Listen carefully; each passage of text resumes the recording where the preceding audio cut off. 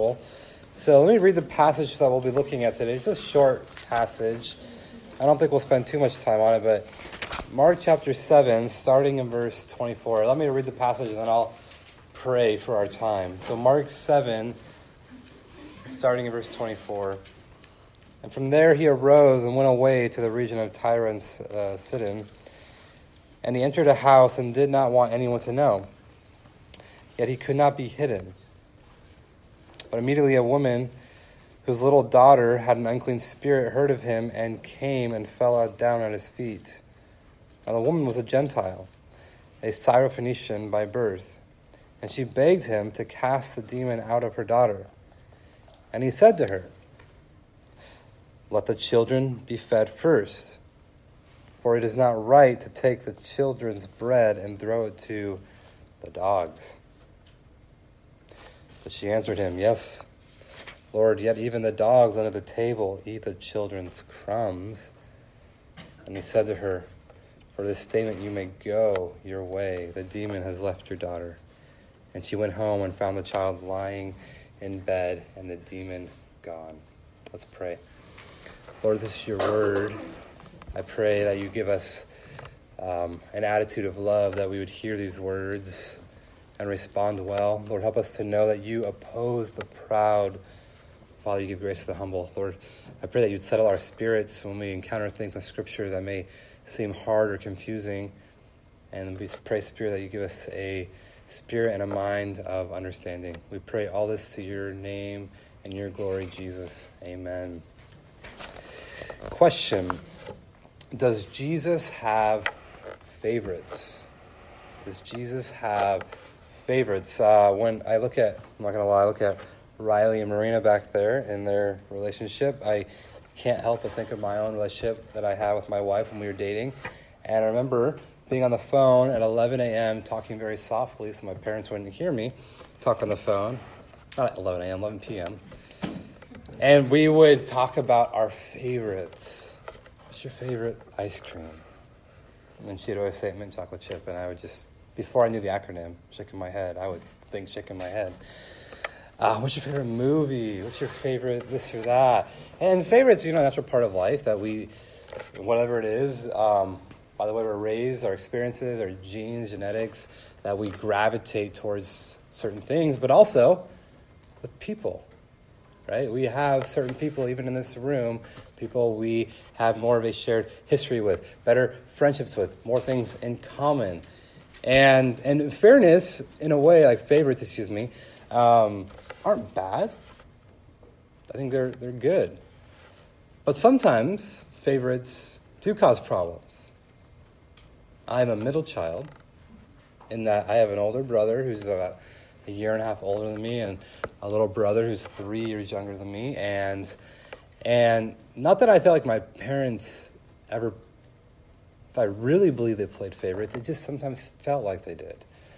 I have this very sensitive meter in me that when I see someone doing something for someone more than for me, something kind of says, well, hey, why am I not your favorite? Or why don't you do this for me and you did this for them? And as a middle child, I think, I don't know, like maybe that's one of my wounds and things, but I'll sit there in Starbucks and there's two lines, right? Well, first of all, there's one line and I'm in the very back of it and I'm waiting person by person. And then all of a sudden, right when it's my turn, they start two lines. So the people who come in after me don't have to wait as long as I had to wait. Like, why didn't you start two lines when I got here, right? So that annoys me. But two, I order something very simple, it feels like, and the person next to me, they ordered like 10 things, and they get all their stuff before I get my one thing, right? It always seems like I have to wait longer. Like, am I really like that kind of person? I just am harder to serve? Like, favorites. It just seems like there's this sense in us that we don't like favorites when we are the person who's not being the desired object of that. And when I read this story, I don't know if you caught it.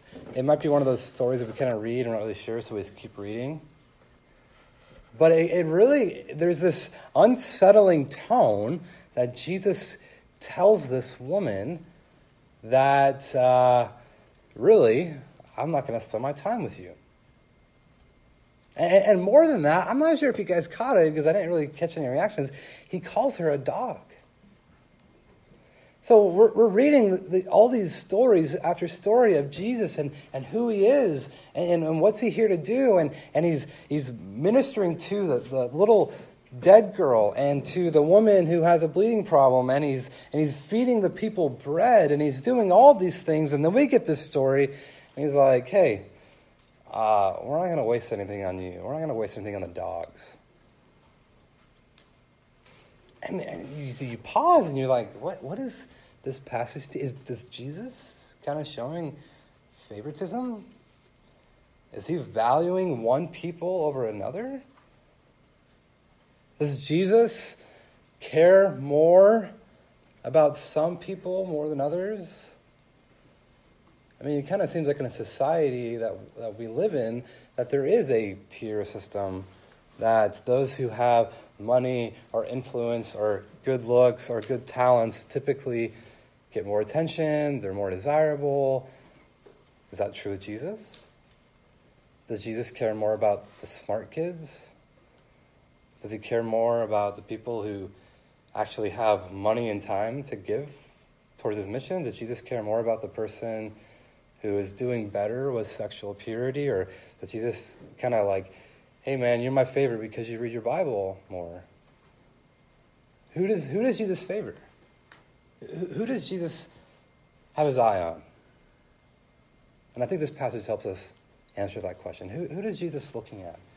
Who does Jesus care about? Who does he favor?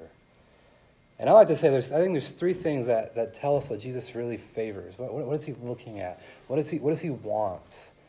And so let's look at this passage again, and we'll kind of go through it and try to answer that question. So Mark chapter 7, the passages that we've been going over, he kind of declared all things clean. He had to tell the Pharisees and the scribes, you guys, you worship me, you worship God with your lips, but your hearts are far from me. And he kind of says, all food now and all people are clean. That what defiles you isn't what kind of you put in your body, but really what defiles you is already in your heart. And so now Jesus, he kind of is distancing himself from these little Galilean regions of where, we talked about Jesus from, I even forget the name because it's so small already. Tenino. Jesus from Tenino, right? That's how much, Nazareth. What's that city again? Nazareth, something like that? Tenino. Jesus from Tenino. He's distancing himself, and now he's going into a region where you'd wonder, like, why in the world would Jesus go over here? So let's go ahead and look at this. So verse 24, and from there he arose and went away to the region of Tyre and Sidon, or Sidon, whatever you want to call that. And he entered a house and did not want anyone to know, yet he could not be hidden. So again, first of all, why is Jesus always doing this secretive thing, right? Why is he always trying to tell people, don't tell anyone I did this for you? And he's always trying to withdraw. And we talked about this a little bit, and really what it is Jesus is doing these great things. He's feeding people. He's giving them bread. He's casting out demons. And there's this fear in him that he doesn't want people to think that he primarily came to help people with their material issues. Jesus did not leave heaven's glory to come to earth in order just to give people bread. And so people are coming to him all over, hey, do this for me, do this for me. And so he would kind of say hey, don't tell anyone this, but I'm going to help you out. Because the second they went and told everyone, what's going to happen? Well, I want that too. And so they'd flock to Jesus for all these things. And he's like, listen, my mission here is to seek and save sinners.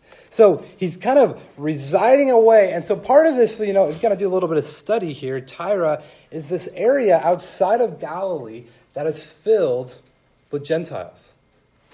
Now, I don't know if you've ever studied any Western civilization in high school yet, maybe not, but there's this thing called Hellenization that happened with Alexander the Great, where he took over pretty much the whole world, and in that he influenced the whole world about Greek culture. So, Greek became a common trade language, the Greek culture, and all this different stuff.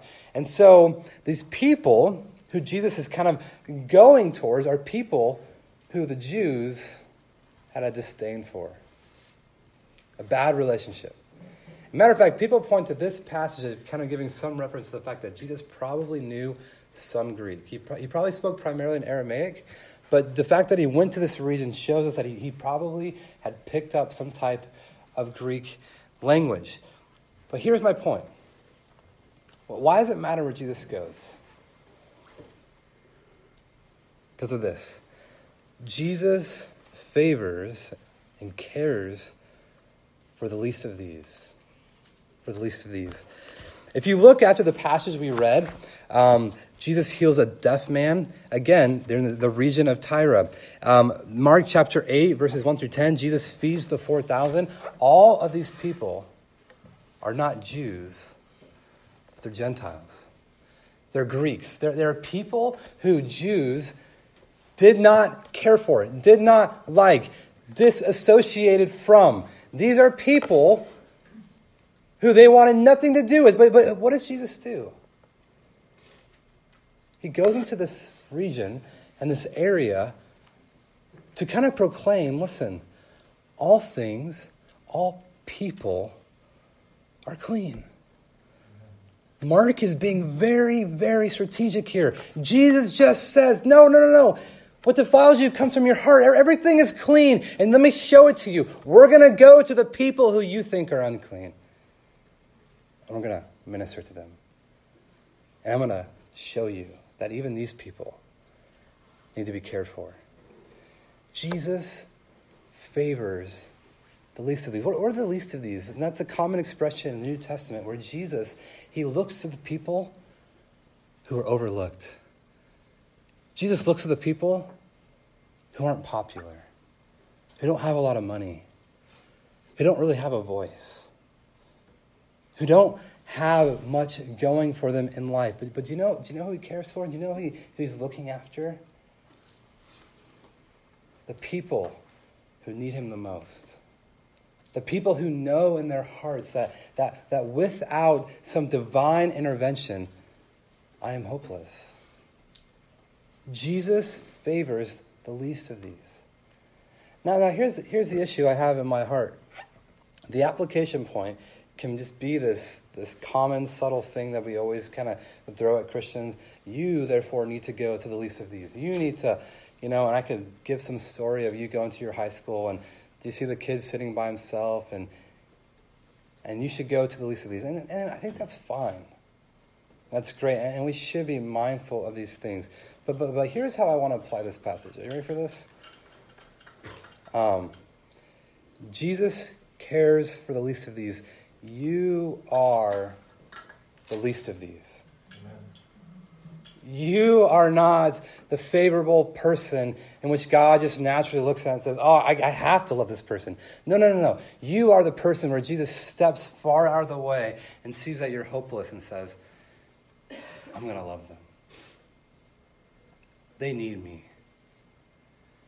And that really is the heart of a Christian. That we, I'm not Jewish by any sense of the word, I am someone who is so far lost and gone that if it was not for Jesus, I'd be hopeless.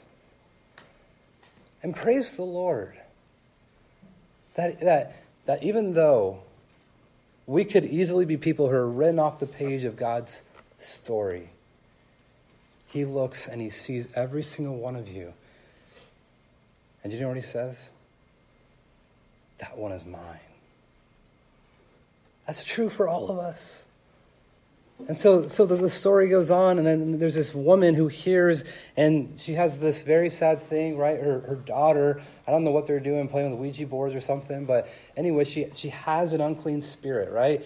And then it'd be a terrifying thing to see your daughter like foaming out the mouth and saying all these weird things and uncontrollable, and she is helpless, right? It's kind of like Jairus. He runs up to Jesus. Jesus, my little daughter, she's dying. She's at the point of death. Like, think of a parent's desperation for their child. She comes to Jesus.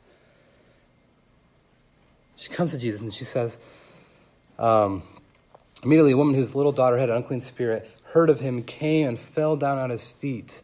Now, so Mark here kind of gives us this She's a Gentile, Syrophoenician by birth, and she begged him to cast out this demon. Jesus, please.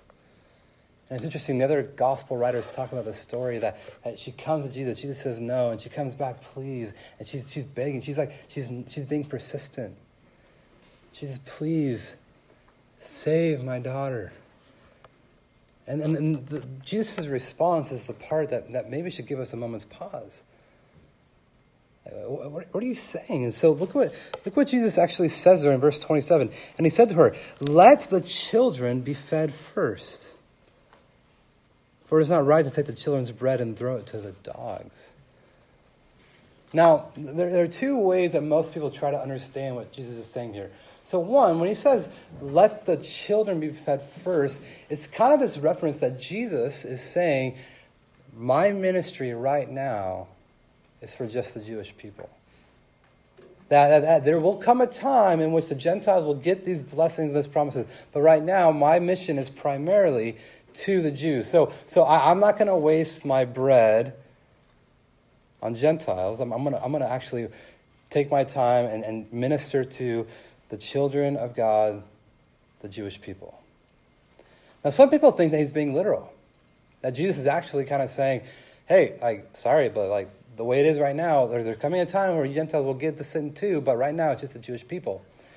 And it's interesting, he calls her, in essence, a dog. And there's two ways of understanding a dog back then. One is there was this kind of rabid, outskirt dog that would foam at the mouth, this wild, undomesticated, kind of beastly type thing.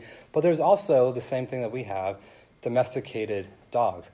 And that's kind of what he's referring to for the very fact that he assumes that we don't throw bread to the dogs like in your house. If you ever have leftovers and your dog's by, your mom's not looking.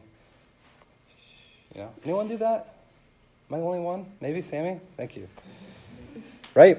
So he's kind of saying hey, listen, it's not to say that we're not going to take care of it, but we got to take care of what's really important first. But here's really what I think Jesus is doing here, and what other people seem to think Jesus. He's kind of giving her a test.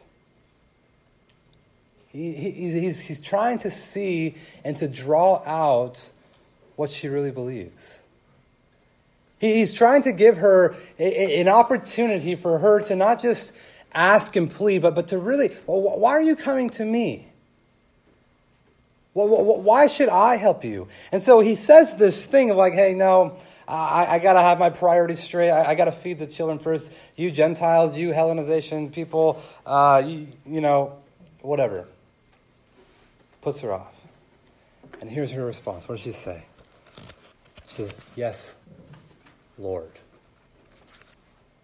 Now, what's important about that word is one, again, we're in the Gospel of Mark, and it seems that the Pharisees, the disciples, even Jesus' family, continue to have a hard time understanding who Jesus is. And over again, there's this just this thing with the disciples of who is this guy? But what does she say? You're the Messiah. Yes, Lord. She knows who he is. Yeah, and that's really important for a Gentile to admit that. Yes, Lord. But even the dogs under the table eat the children's crumbs. Here's what's incredible. She admits that she is a dog begging for scraps. Can you imagine any scenario in our society in which someone would call you a dog and you wouldn't be offended? Can you imagine any scenario in which, in any culture, this would be an appropriate thing to say? Especially now in our society of a man telling a woman this. But she goes along with it. She even says, "You're absolutely right. You got to take it. You got to take care of what's important first." But even the dogs get a little bit. Even me, I just need a few little crumbs. And here's the point. Jesus favors the dependent, not the independent. She by saying this is admitting, Jesus, yes, you're right. I am a dog. I'm a beggar. I don't deserve to be at the table. But the table is full. I know that you have the full table, but even just the few things that fall off, that's all I need.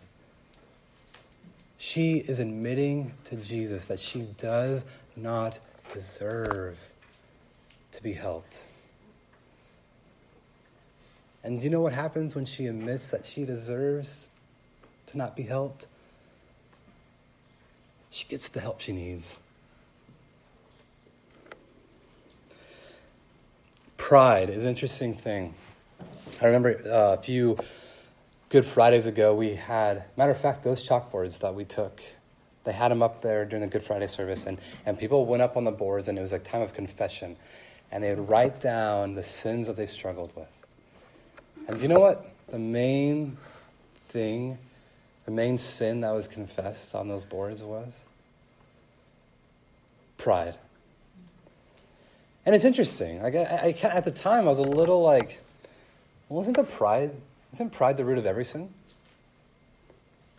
That I'm just going to be, I'm fine by myself. I can do it on my own. That I think I'm really awesome. I think I'm really great. That I think I'm better than people. I think I don't need help. Like really, I think pride kind of is the root of all sin. But let me tell you something. To the proud, God opposes. And here's why. The proud say in their heart that there is no God, that I don't need him, that I can do fine on my own, that, I like Jesus and God, and I want you to make me a good life, but you know what, I'm doing pretty good on my own. And I think the heart of it, what it means to be a Christian is this. That's why I like this passage. It shows us the heart of what it means to be a Christian. The heart of a Christian is to be dependent on God for everything.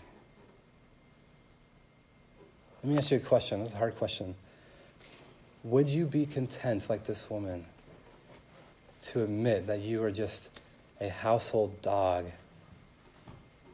begging for scraps? That you deserve nothing from God?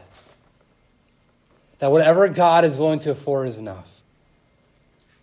That me, as a fallen, sinful human, I have no right to take hold of the grace of God. Jesus says it best in the first beatitude, in the first blessing. You know what he says? He says, blessed are the poor in what? Spirit. For theirs is the kingdom. Do you know what it means to be blessed by being poor in spirit? It means that you realize and you know that you are spiritually bankrupt, that you have nothing, that the righteousness meter in your life is at zero, zilch, nothing. That I don't deserve to be a child at the table who gets the good stuff, but Lord, if you can just give a few crumbs, that'd be enough. Jesus, do you know what he values? Do you know what he cares for? Do you know what Jesus favors? He favors the person who says, nothing good can I claim, but to the cross I cling. Jesus, without you, I'm nothing. I'm dependent on you for everything. How do we do this well? When you find yourself in a moment where you feel guilty and shameful for your sin, and you say, Jesus, I need you to forgive me. Do you know what you just expressed? That you're dependent on Jesus for the forgiveness of sins. When you get in a really tough situation and you're not really sure how to deal with it, maybe it's a conflict, a relationship thing, and you say, Jesus, give me wisdom. I don't know how to manage the situation well. Do you know what you just expressed? That you're dependent on Jesus. When you have a situation and you want to do good, but you're not really sure, and how do you love this person, the least of these, and you say, Jesus, just give me your heart that I may love how you love. Do you know what you just expressed? That you're dependent on Jesus and not on yourself. When you say to God, the only way that I can have a right relationship with you is because of what Jesus has done on the cross for me, do you know what you just expressed? Faith and dependency in the gospel. That's what Jesus cares about. And that's why Jesus immediately says, oh, you get it. Girl, you get it. High five. Air high five. Girl, go your way. The demons left your daughter. It's the same thing as the woman who says, if I can just touch a small little strand of his garment, I'll be made well. And Jesus says, go in peace. Your faith, your dependency has made you well. For this statement, you may go your way, the demon has left your daughter, and she went home and found the child lying in bed and the demon gone. The first thing that Jesus cares about is that he cares and favors the least of these. The second is he favors the dependent and not the independent. And lastly, very similar to the second point, is this. Jesus favors faith, not people. God doesn't look at any external feature. He does not look at the parents that you have. He does not look at how smart you are. He does not look at how well you do in whatever task you are given. Do you know what Jesus cares for? Do you know that special eye that Jesus gives? Do you know what it is? It's the heart of faith. And here's the thing, here's the beautiful thing. You can be American, you could be Canadian, you could be Iranian, you could be Chinese, you could be Japanese, you can be anything you want. You could speak English, you could speak Arabic, you can speak whatever you want. You can have zero education or have your PhD. It doesn't really matter. But do you know the person who Jesus just uniquely in his heart swells with goodness and kindness and favor? And do you know the person who God looks at and he sings over and he loves and he cares? It is the person who believes and puts their faith in Christ. A heart that knows they possess nothing good in themselves. Does God have favorites? Not in the way that we understand that question. But does God grant things to those who express faith? Absolutely. Yes. How should we live Monday morning knowing these things? How should we live our lives differently knowing that God cares about people who have faith? That one, listen. Your performance this week does not change God's love for you. You may do really well on some days and really bad on other days, but you want to know something? God isn't looking at any external feature. He's looking for a heart that says, Jesus, in you I have everything. How else does this remind us of the graciousness and love of God? That when we look to our brothers and our sisters in this room, that when we encounter people in our schools and our homes and our jobs, Jesus loves them. The least of these. And here's the thing. Sometimes faith, it's an up and down battle. But I guarantee you that sometimes that we write people off. We think of them and we just think, that they're too far gone.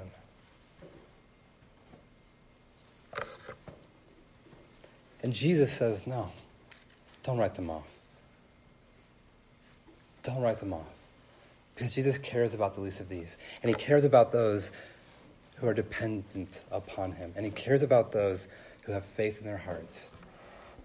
You know, at Christmas time, there's this song that my wife and I listen to over and over again on repeat. And one of the lines, it says this. It says, the cry of faith so simple is still the greatest song in heaven's hymnal. That the greatest thing in the eyes and the heart of God is in those very simple moments where you're lying in your bed and you're about to fall asleep and you realize that you are the least of these. That with God you are nothing. That in your heart you know that Jesus died for you and that's enough. In that moment, that is the greatest song in heaven's hymnal. Let's pray. Lord, we thank you that you have cared for us, that we are the least of these. Father, I pray that we would all be humble enough to admit our deep need for Jesus. That even if we had the scraps off the table, Lord, that would be enough. So Jesus, I thank you for your word, and I pray that you continue to draw us into a life of more love and obedience and gratitude towards you. Jesus, give us your grace when we miss this. Maybe some of you here are tempted to think that God loves you more or less depending on how well you do during the week. And maybe you're tempted to believe that God can't love you because of things you've done, or maybe he likes you less. But the great thing about looking to the cross is that we know for sure that because Jesus died in our place, he has taken away our sins, that he loves us the same no matter what. So just take a minute. I encourage you. We'll play some music in the background for a minute and just take time to talk to God about this. Express your heart of faith. Express your dependence upon him. And then in a minute or two, we'll close with singing.